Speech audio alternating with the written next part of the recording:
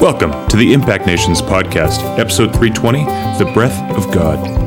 This week, we're picking up partway through a recent conversation that we had with Brad Jersak. If you missed the previous episode, number 319, entitled Heaven and Paradise, I'd encourage you to go back and listen to that first. As we rejoin the conversation, we're chatting about the nature of the new heaven and the new earth, and what it will be like. I did a series on heaven. And before I did the series, I asked people to give me some of their questions and their thoughts. And it was so interesting. And I got lots of response from the church. Basically, what everybody's description of heaven was an eternal church service.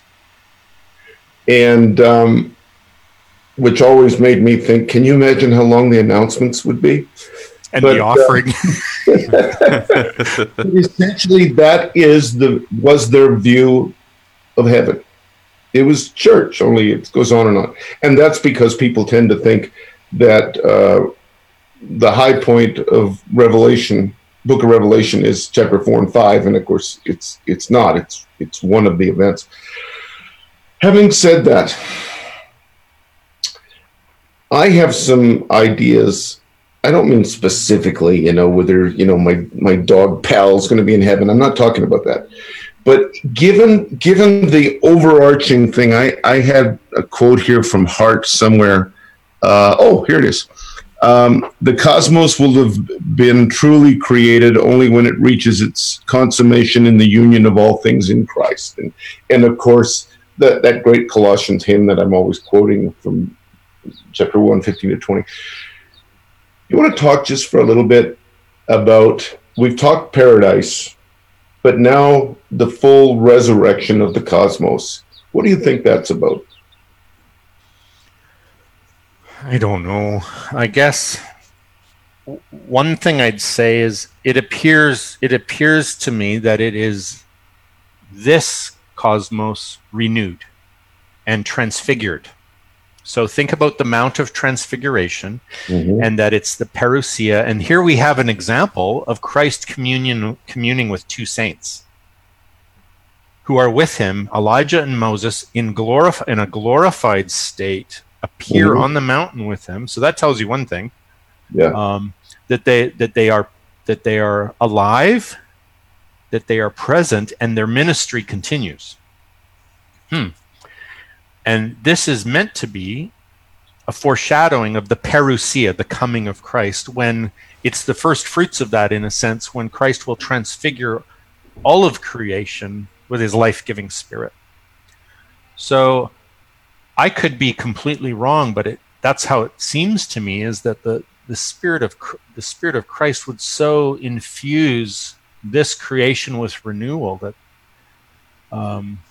that it would be a new heavens and new earth, where heaven and earth are one, and that it's not a disembodied state, but that it's an incorruptible state. What else would we say about it? I do feel like we're grappling to describe it with metaphors, and I can't tell all the time what to take literally or not.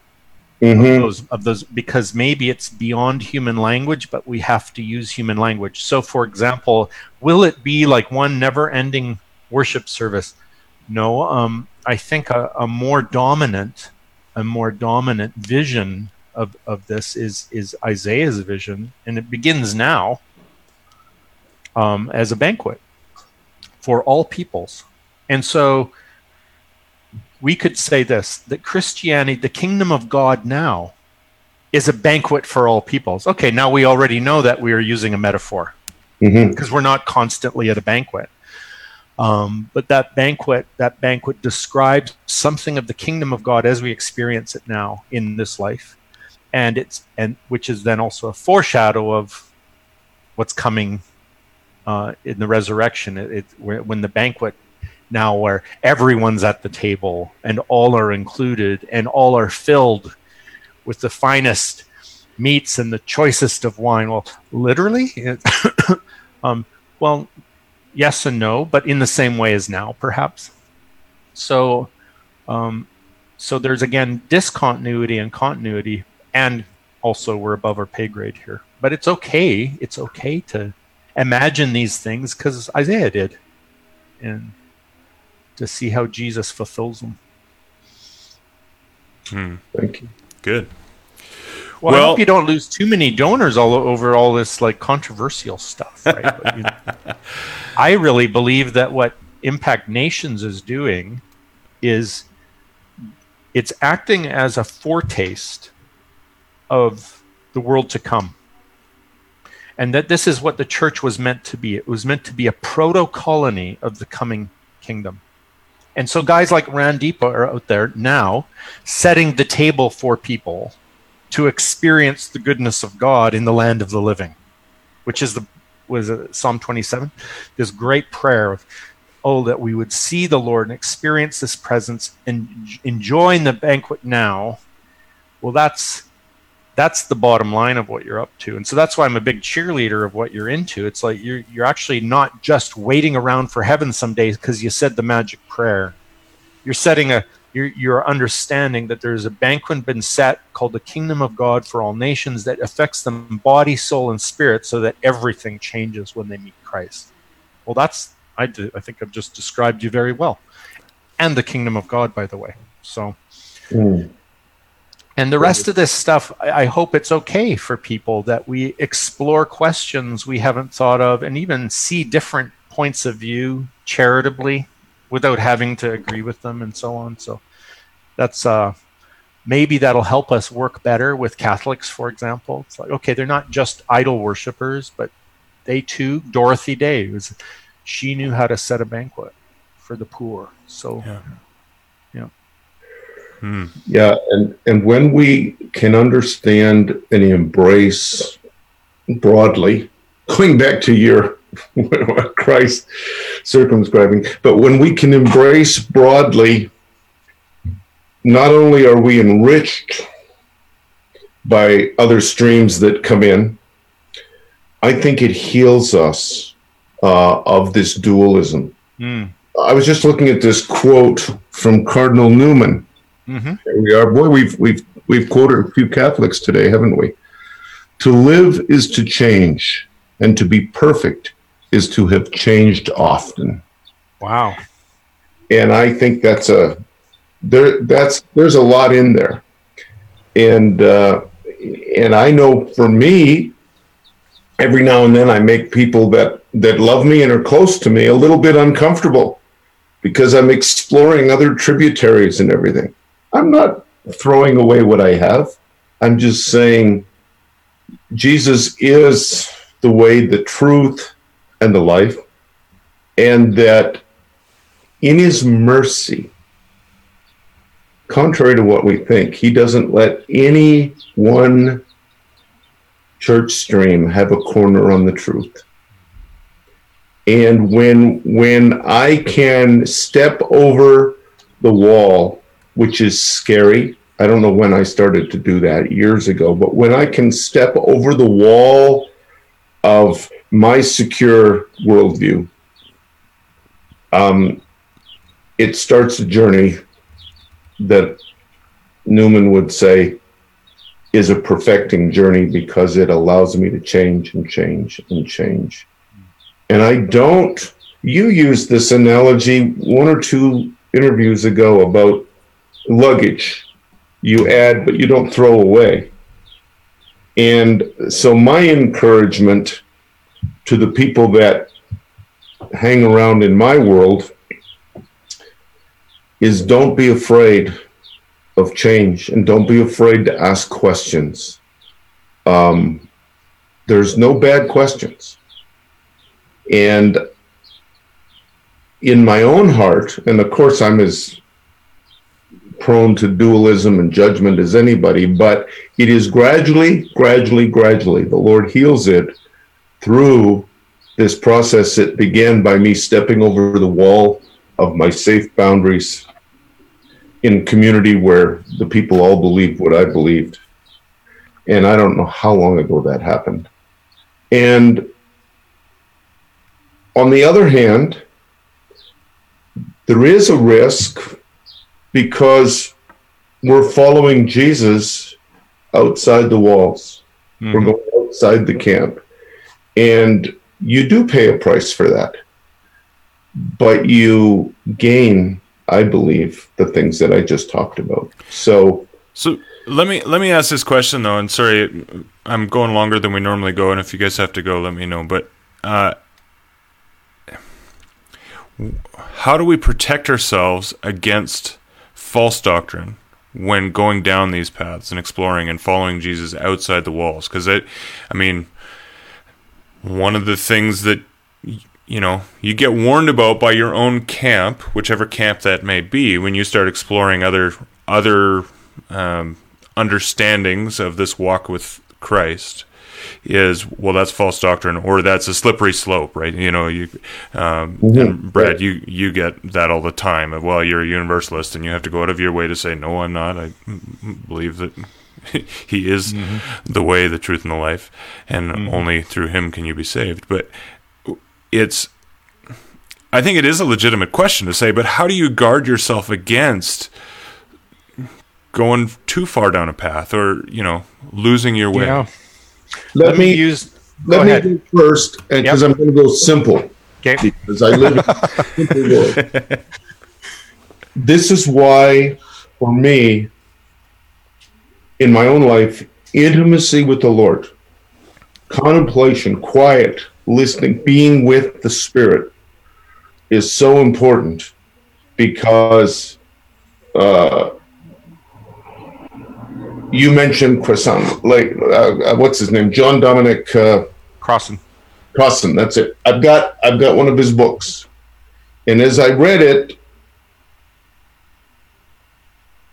for me, the Spirit said, this isn't going in the right direction. This isn't true.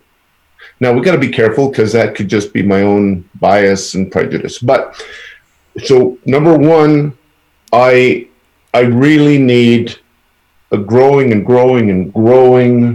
relationship of intimacy, and therefore sensitivity to the triune God. Number two, for me,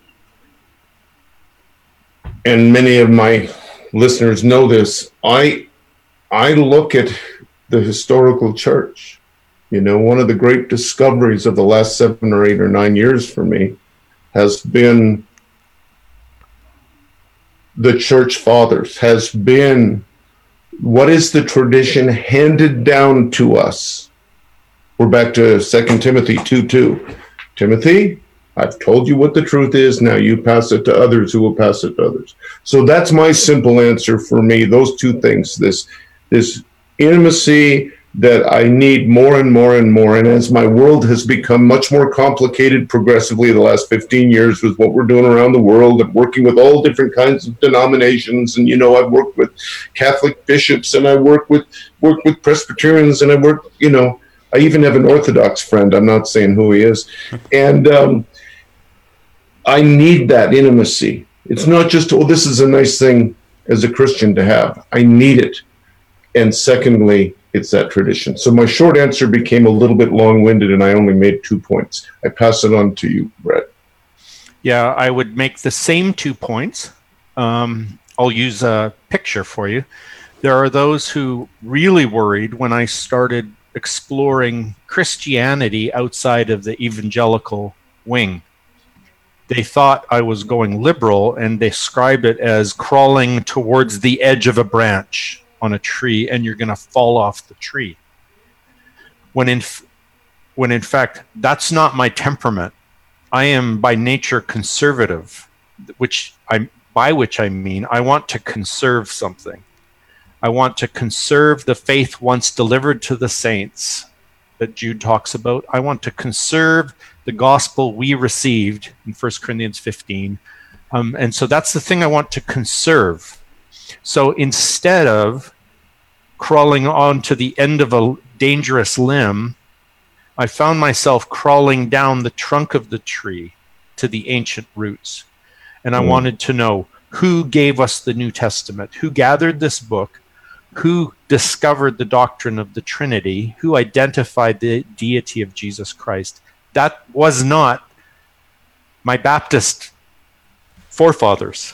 That was not the Protestant reformers. That was the early church fathers. And so that's where you get this idea that my quality control comes from not just my reading of the New Testament, as if I could skip every interpretive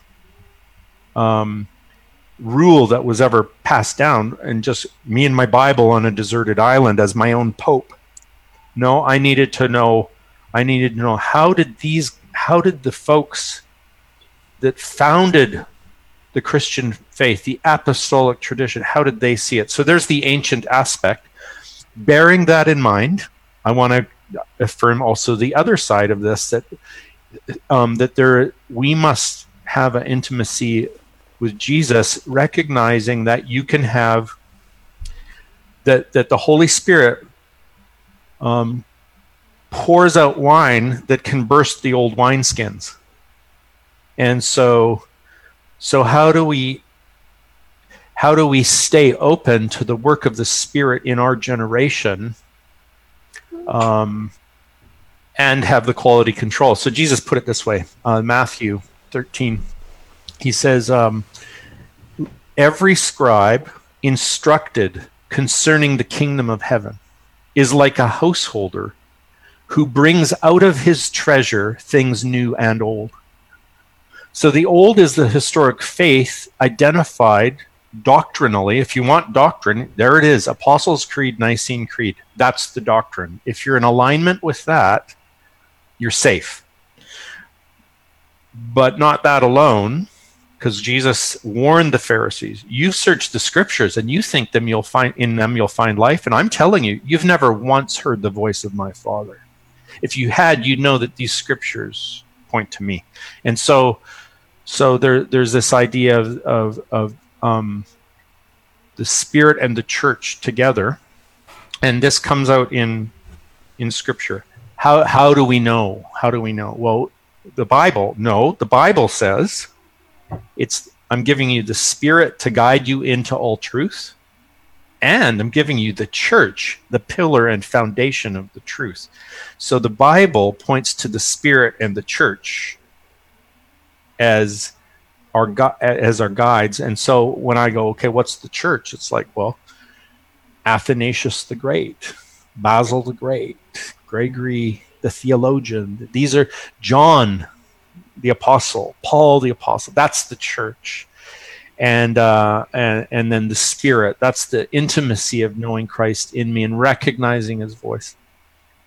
Yeah. So I'm always looking to conserve those kind of things. And in fact, it was my Protestant heritage was a protest against them. They effectively shut down the voice of the Spirit and the tradition of the church, and they said, we only need a Bible and we can read it ourselves. Thank you very much.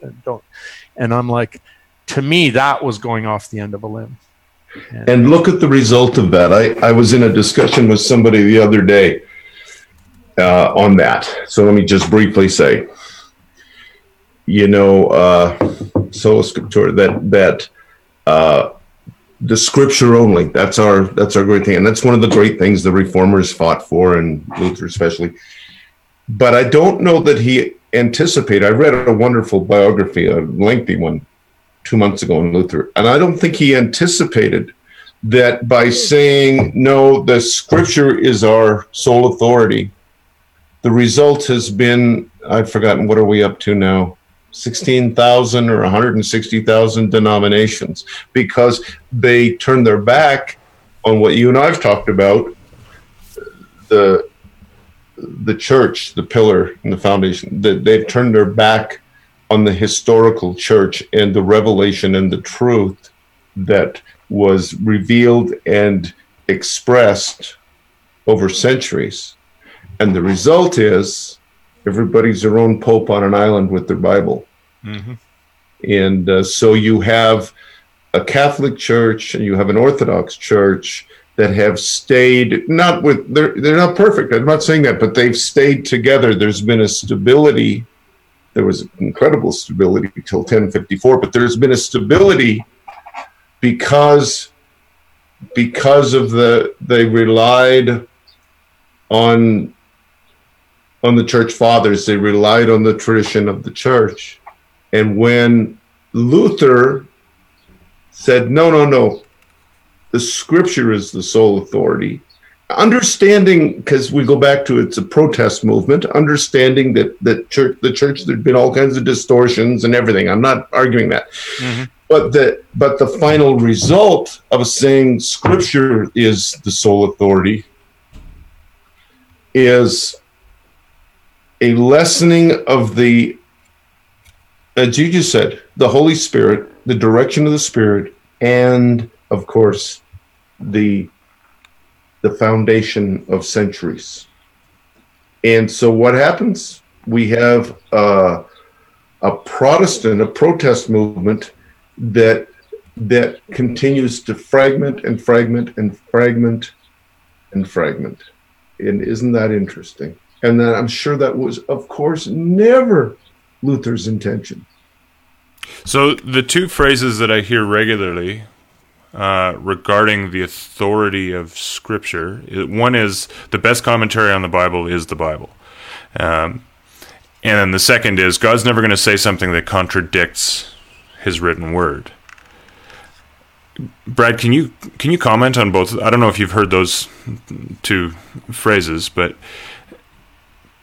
let's take them one at a time. So the first one. So the first is the best commentary on the Bible is the Bible, and I think that the implication there is that the Bible. I think it comes back to that almost. You can't have paradox in there because sometimes the Bible's commenting almost against itself. Jesus did it himself. You've heard it said, but I say. If people would just read the Bible, it would really help. So what the Bible says in 1 Corinthians... Brad, I like it. How about you? I recommend it. I recommend 1 Corinthians 2, where it says that you are not going to understand the Bible without the Spirit.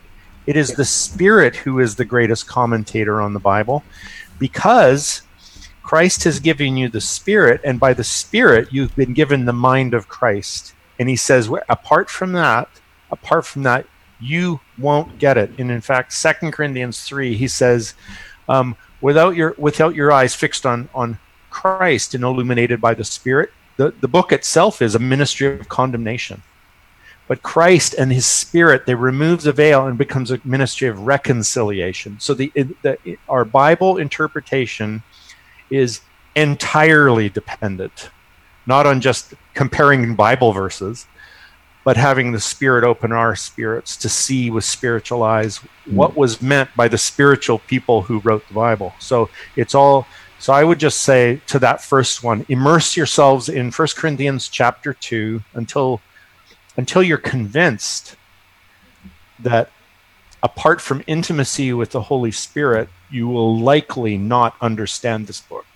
That's So I said that strongly with passion because I am aware of Bible scholars who don't know Jesus at all.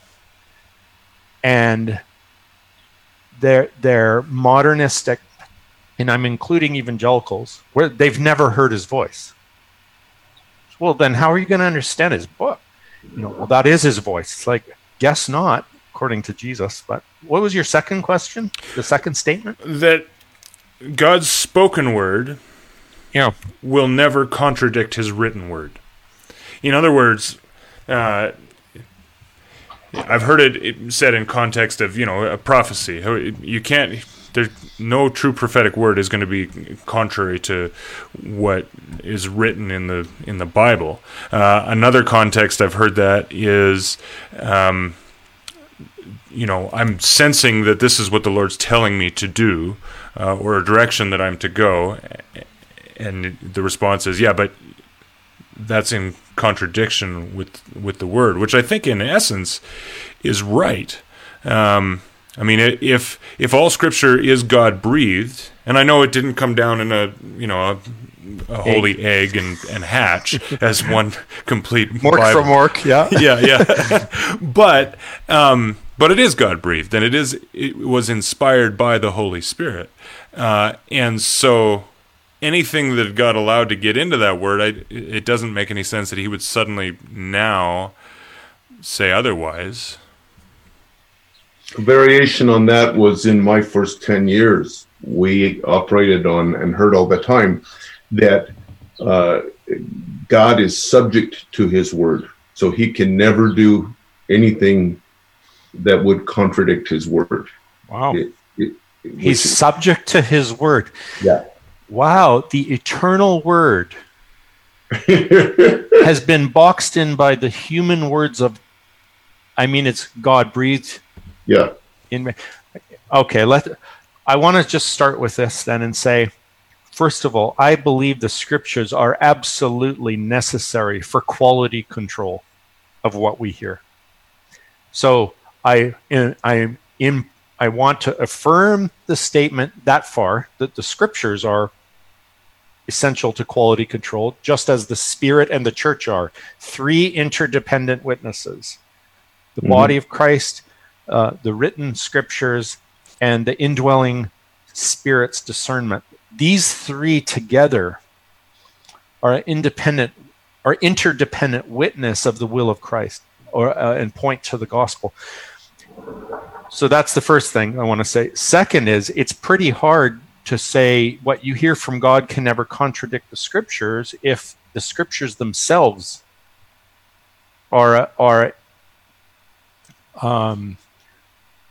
contain debate. Like, if Christ says, "You've heard it said, but I say." So if Jesus says to me, "I don't want you to hate your enemies or to kill your enemies," I'm already contradicting the Bible there, because the law says I am. That when we go to a city, we offer it peace, and if they receive your offer of peace, then enslave them all. And if they don't receive your offer of peace, kill the men, enslave the women and children, and then and stuff like this. And then just Christ comes along and says, "No, we're not doing that way." So what I can't just, almost anything I would hear from God is going to contradict some Scripture, but so did Jesus. So I think the better, maybe a better route with that would be to say, we use the Scriptures, the body, and the Spirit to affirm the canon of the gospel, the good news of Jesus Christ. And the good news of Jesus Christ greatly challenges parts of the Scripture. But that central gospel, all of the Scriptures are pointing to that, and now that's the thing. What I'm hearing can't contradict. I would think that the Spirit of God speaking to me will never bring me out of alignment with the truth of the gospel of Jesus Christ, and so, and all of the Scriptures point to that gospel. But the gospel includes calling those Scriptures to bow to it. So the Bible is subject to the living God who came in the flesh. Amen. Yeah. Does that help, Tim, or is it just making? Yeah, no, I think that's very helpful. Absolutely. I think one of the dangers is that because we grow up with these understandings, we don't actually realize that we have a bias, or we have an understanding that isn't actually even biblical, right? I mean, you immediately, on the first one, you immediately just said, well, let's just go to 1 Corinthians 2. Let's go to 2 Corinthians 3. Let's look what Paul had to say about this very thing. Yeah. And it's a bit of a blind spot for us, because we've grown up with these truths, and then everything runs through that filter. Right, it's an ideology before we even read the Bible. The Bible can never contradict itself. Okay, so now it's not allowed to? Yeah. And then when it does, I have to actually distort the Scripture to make it fit my ideology of what it can't do. Mm-hmm.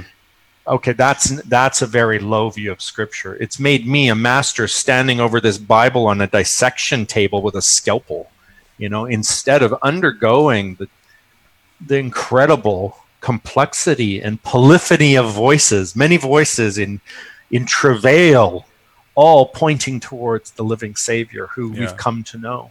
So how do we deal with that paradox, with the tension, with the contradictions in Scripture? The biggest one, I think, is, Jesus says, "Hey, if you've seen me, you've seen the Father." But then I flip back several hundred pages to, the conquest and go, "Oh my goodness, this God seems scary and really angry." Very often we have new believers who are coming to the Scriptures for the first time, and they're reading it through, and then they get to one point, they're like, "Yeah, but hey, is this a contradiction? This doesn't make any sense." Is the answer just, "Yeah, I don't know"? Is that what embracing the paradox means? Steve, jump in. You go first. Right. He was bored. I got distracted. Yeah, that's all right. I was. So what we're talking about is what do you do? I heard the word paradox, right? Yeah, that's so he's looking up paradox. No, I wasn't. I shouldn't have been distracted. That's okay. Somebody once told me a paradox is two Mennonites golfers on a Thursday afternoon is a paradox. But anyway, that was a real groaner. It's we hate paradox. Yeah. Well, we hate because it brings out the insecurity in us. We're back to what I was saying a few minutes ago about the box. Yeah. And if we are not willing to embrace paradox, I don't see how we can grow. I don't see how we can authentically grow in Christ, because he was filled with paradox. But we talked about. Go ahead. Well, can you, either one of you, tell me, how do we embrace paradox? What does that look like? Is it simply throwing up our hands and saying, I don't know the answer to this one. I don't know why these two Scriptures contradict each other. Yeah, I think we need to let the Bible be what it actually is, and it is the drama of redemption. And so it's not a flat dictionary of God talk.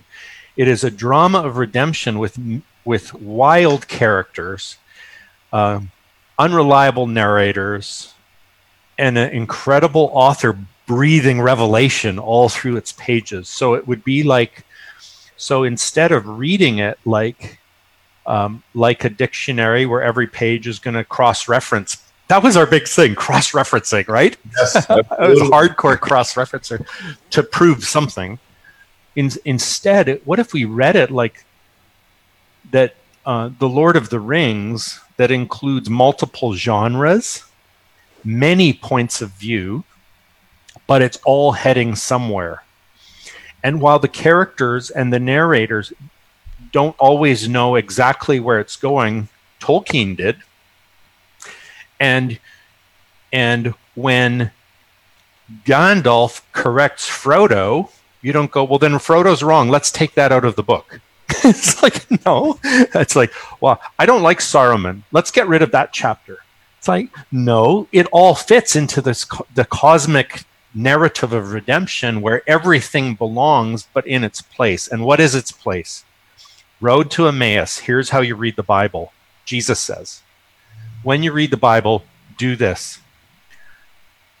See how Moses, the prophets, and all the Scriptures point to the Messiah who must suffer and then come into his glory. If that's not what you're doing with the Bible, you're not reading it like Jesus did. And so that's how the early church fathers read the Bible. They're like, okay, oh no, here's a story about like God's killing David's baby with Bathsheba. How do you deal with that one? It's like, well, he didn't. The narrator says he did. But is God a death dealer of babies? We really believe the Abba Jesus revealed it. That's why Jesus comes and he reveals the Father as a life giver, not a death dealer. And then you go back to that story and says, well, then where's Jesus in that story? I'll tell you where he was. He was in the ovaries of Bathsheba, awaiting the birth of Solomon, who would become part of the genealogy that leads to the son of David who's coming. Yes. He's there. It's prefigured there. Yeah, but did God kill babies? Of course he didn't. But the Bible, the Bible is this epic narrative pointing to Jesus. Read it that way, or you'll read it as condemnation. But let me ask this, though. Like, coming back to Paul's letter to Timothy, you know, all Scripture is God-breathed. Yeah. It feels like what you're saying is he breathed on some more than others. He's breathing through the Scriptures. Yes. What is the breath? It is the Spirit of Jesus. It is the gospel itself. It's not saying each word of this reveals the mind of God. We know it doesn't because Jesus said it doesn't. You know? Example, Moses said, Bible, you can get a certificate of divorce. Jesus said, that's not a revelation of God's heart. That's a revelation of human defiance. What did he say? Hardness of heart. Mm-hmm. So here we have a law of God that's a revelation of human hardness, not of God's heart. Oh, okay. So it's a little more complex than the Bible says it. So that's what God thinks. But how? So what does it mean? How is it God breathed? And I think that's the thing. Through various points of view. You've got like anti-temple and pro-temple prophets in the Bible prophesying at the same time. Well, how is that the breath of God? Because the breath of God is blowing through it, saying, I want mercy, not sacrifice, and I don't need a temple, but this temple will prefigure the temple of Christ's body that will be destroyed and raised up again in 3 days. So I think my problem is I've read the Bible so much that to have sort of this vision that the whole thing is just one big harmony that reveals one will of God, it just, that's a pretty shallow reading. I don't think you could read the Bible and see that. I don't even remember how many months ago I started this series on the mystery of Christ. Long time, I think. And I pretty purposely began with Christ outside of time and space and matter. I talked about that. I wanted them to see the eternal Christ, right? As opposed to just Jesus of Nazareth. I say just, but you know what I'm trying to say. And then from there, I purposely focused on Christ in the Old Testament. It's my feeling that we Protestants, I say we Protestants, I don't know what, I'm a follower of Christ, but that Protestants really downplay Christ in the Old Testament. And certainly the church fathers did the opposite.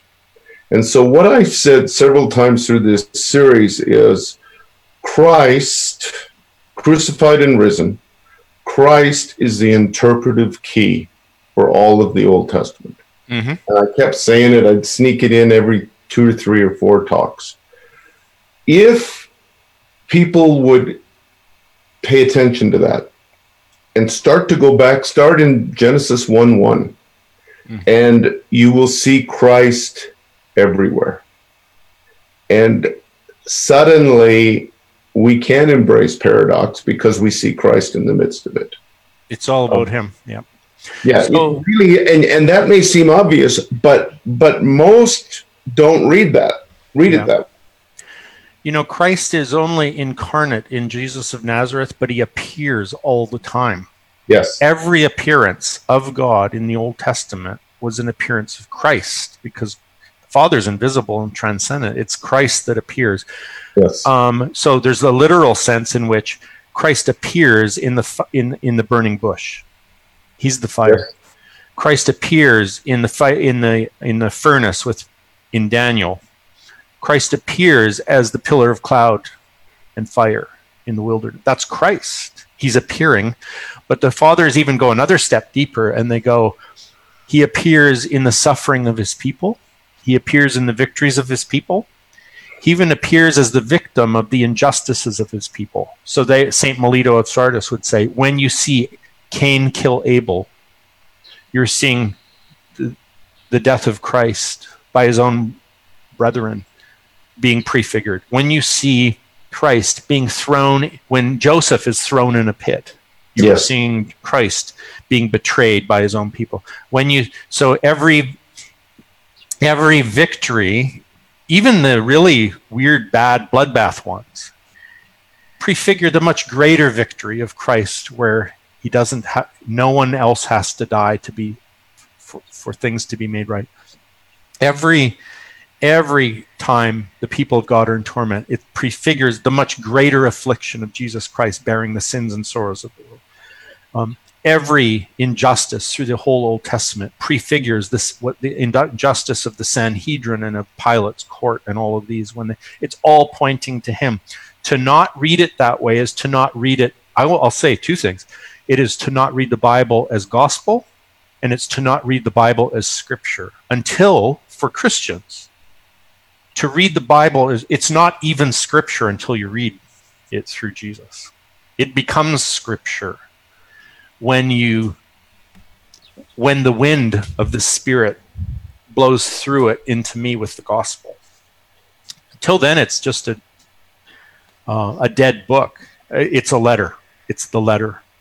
But it's the Spirit that makes it alive, and the Spirit is the Spirit of Jesus. So that's a strong statement, but I think that's exactly what Paul says in 2 Corinthians 3. Literalism renders it into a dead book. Gospel identifies the Spirit breathing through the book. One of the grace gifts on your life is God uses you, because I've experienced it, to lead us to a place where we see Christ. Mm-hmm.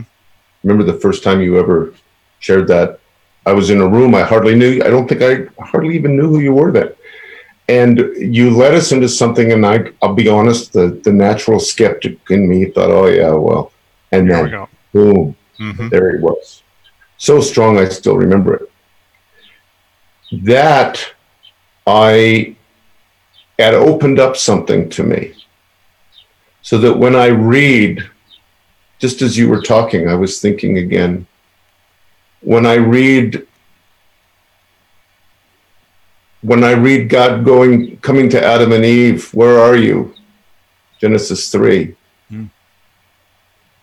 I honestly, without trying to conjure, I see Jesus. I see Jesus full of pain and anguish and everything, but I see Jesus. Before that, I read it as an event, Genesis 3, I know that, and da-da-da-da-da. And, I used to teach his first question was, where are you? Not, what were you thinking? Which is what every father does when their kid messes up. But it goes beyond ideas to, there's such a deep reality, and I enter into Christ in the scriptures, in the Old Testament, and part of it started back then when that grace that's on your life, it was released that night, and it comes again and again as I read the scriptures. That's great, hey? Like if we could say, find Jesus. That's all. It's always that. In your heart, find Jesus. In your prayer, find Jesus. In your painful memories, find Jesus. In Deuteronomy, find Jesus. And let the Spirit open the eyes of your heart to behold him there. That's why they're inspired. They're not just inspired truths, abstract. I believe the scriptures are supernaturally can open our eyes to Jesus if we're surrendered to the Spirit and have that agenda to behold him. How do we engage people in that without becoming arrogant or prideful or what have you? Like it can sound prideful to say, yeah, but you got to listen to Jesus better or know Jesus better, because you clearly don't. It's something for me. Arrogance and pride is one of the things that I wrestle with the most in life. And it's really easy for me to, even as I'm going down this path of discovery or whatever, trying to understand a bigger Jesus and stuff, it's easy to start almost wagging the finger or whatever. How do we engage with one another? We're all, for the most part, we are all, as followers of Christ, we are genuinely seeking, and he said, hey, seek and you'll find. How do we, all of us, as Christian brothers and sisters, seek him and maintain humility in the We don't process? talk about, there's a lot of what we don't, a big part of my function is to teach, right? And I don't talk like, oh, guess what the Lord showed me this week when I was reading and I saw him and this happened and that happened, right? Paul, I know a man who 14 years ago went to the third heaven, but he doesn't even talk about it. I think that we can encourage, I hope that I encourage people to find Christ in the scriptures. But I don't say, well, this happens to me and that happens to me, and it should be happening to you too. The way I come at it is I try to demonstrate how it's already happening for them. And then I say that you're already good at this. You just need somebody to come say, you're already good at this. and let's blow on that flame, because I know we all want to be better at it. So, for example, I would not say, you need to learn how to hear God. I would say, oh, you already hear God. Let me show you how well you hear him already. And it can be an unbeliever. And I can say, I'm going to ask Jesus to show you, or I'm going to ask God to show you a time in your life when you've already met him and heard him. And because Jesus is alive and his spirit is with me and wants to speak to them and already is willing to, I've never had one occasion where I got nothing. It's like, oh yeah. And then they will tell me about an encounter with the Spirit of God, and I will say, that counts. That's what I'm talking about. See? He already speaks to you. Now, when we do the scriptures this way, really easy, even with super conservative Christians, I can say, let me show you how you've already seen Christ in the scriptures, so that it can, what your current experience can become your model. And then I take them to Psalm 23. I say, just close your eyes. I'm going to start quoting Psalm 23, and you tell me what you see. The Lord is my shepherd. Oh, there he is. And I'm like, see how easy this is? But what you've just done with Psalm 23, we could do with the whole Bible. Yeah, it's a little easier with Psalm 23 than it is for most of Jeremiah, for instance. Kind of, right? And so that's why we do have teachers. It's not arrogant to be a teacher. It's arrogant to belittle people, I suppose. I would only really exhort people who are arrogant. Like when Jesus is rebuking the Pharisees. You've never heard his voice. It's because they're so high and mighty about it. But with the people I work with, the marginalized especially, I can come to them and I can give them suggestions. I'm like, okay, when we read Joshua, instead of being offended, can we see the ways in which the book's telling us this, that God is with you? Okay.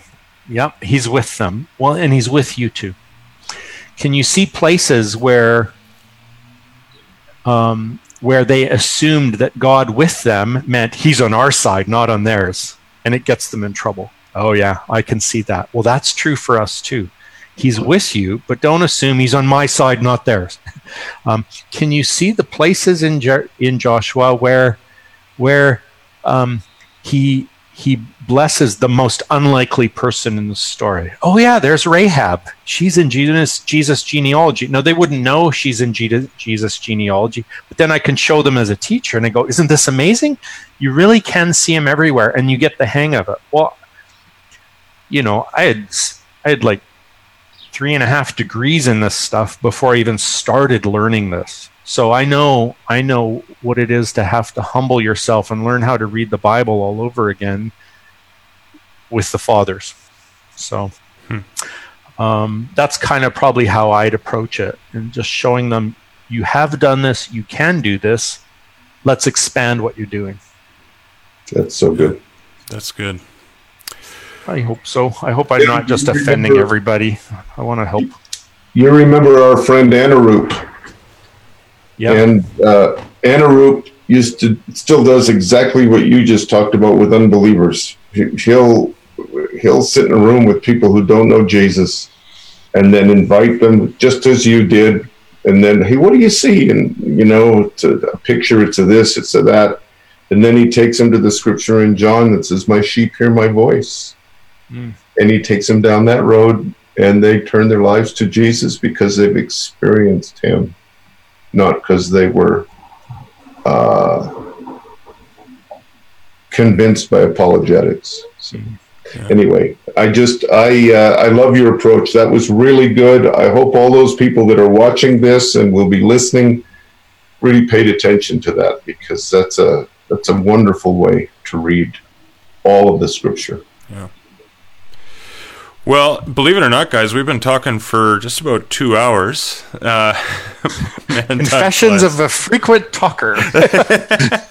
But part of my hope actually for this podcast originally was that it would feel, we talk about the Impact Nations family all the time, but that it would feel like family, and that people would feel like they're just hanging out with their friends and discovering Jesus together. And so I think that's kind of what's been happening the last couple hours, and that's awesome. I'm probably going to split this in 2 episodes. Typically our podcast audio episodes are about an hour each, so we'll probably just split this into 2. But I'm not sure exactly what's going to happen to the podcast after this.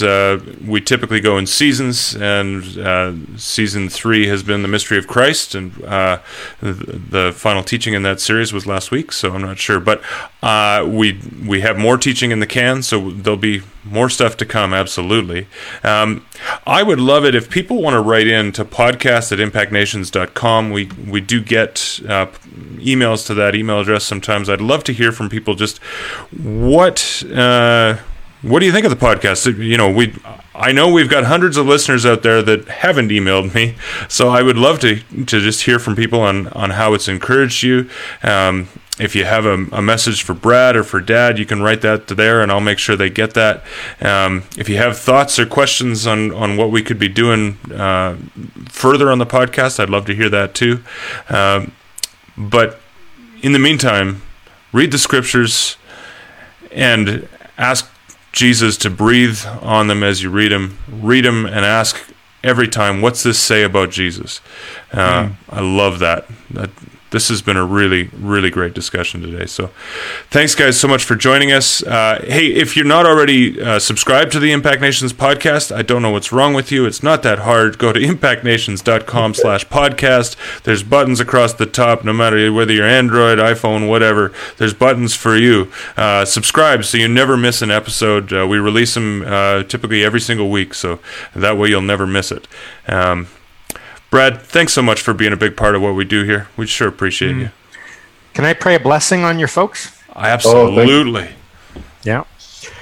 So, Father in heaven, we thank you for your Son, the Word made flesh, Jesus Christ, and for the Spirit who breathed through the Scriptures. Today, I'm especially thankful for those Scriptures, and how from Moses through the prophets to all the Scriptures, they testify concerning the mystery of Christ, the suffering and death, his conquest of Hades, and his glorious resurrection. And we thank you that Christ was not already was not only raised, but he is risen alive with us and in us. And that this gives us the promise of resurrection as well. And so I pray a fresh anointing on all of our listeners today, that when they open this precious book, that they would see Christ in every page, whether in victory, whether in suffering, and be reminded of the good gift of his passion and his resurrection. And wherever hearts have had trouble seeing Jesus there, I pray for fresh anointing to see Jesus and to see the good news of Jesus, and also to hold that when we hold up the scriptures, that it would be a mirror on us, and where we're being called to repentance and to follow and to grow. In Jesus' name, amen. Amen. Thanks, That Brett. should do the trick. Absolutely.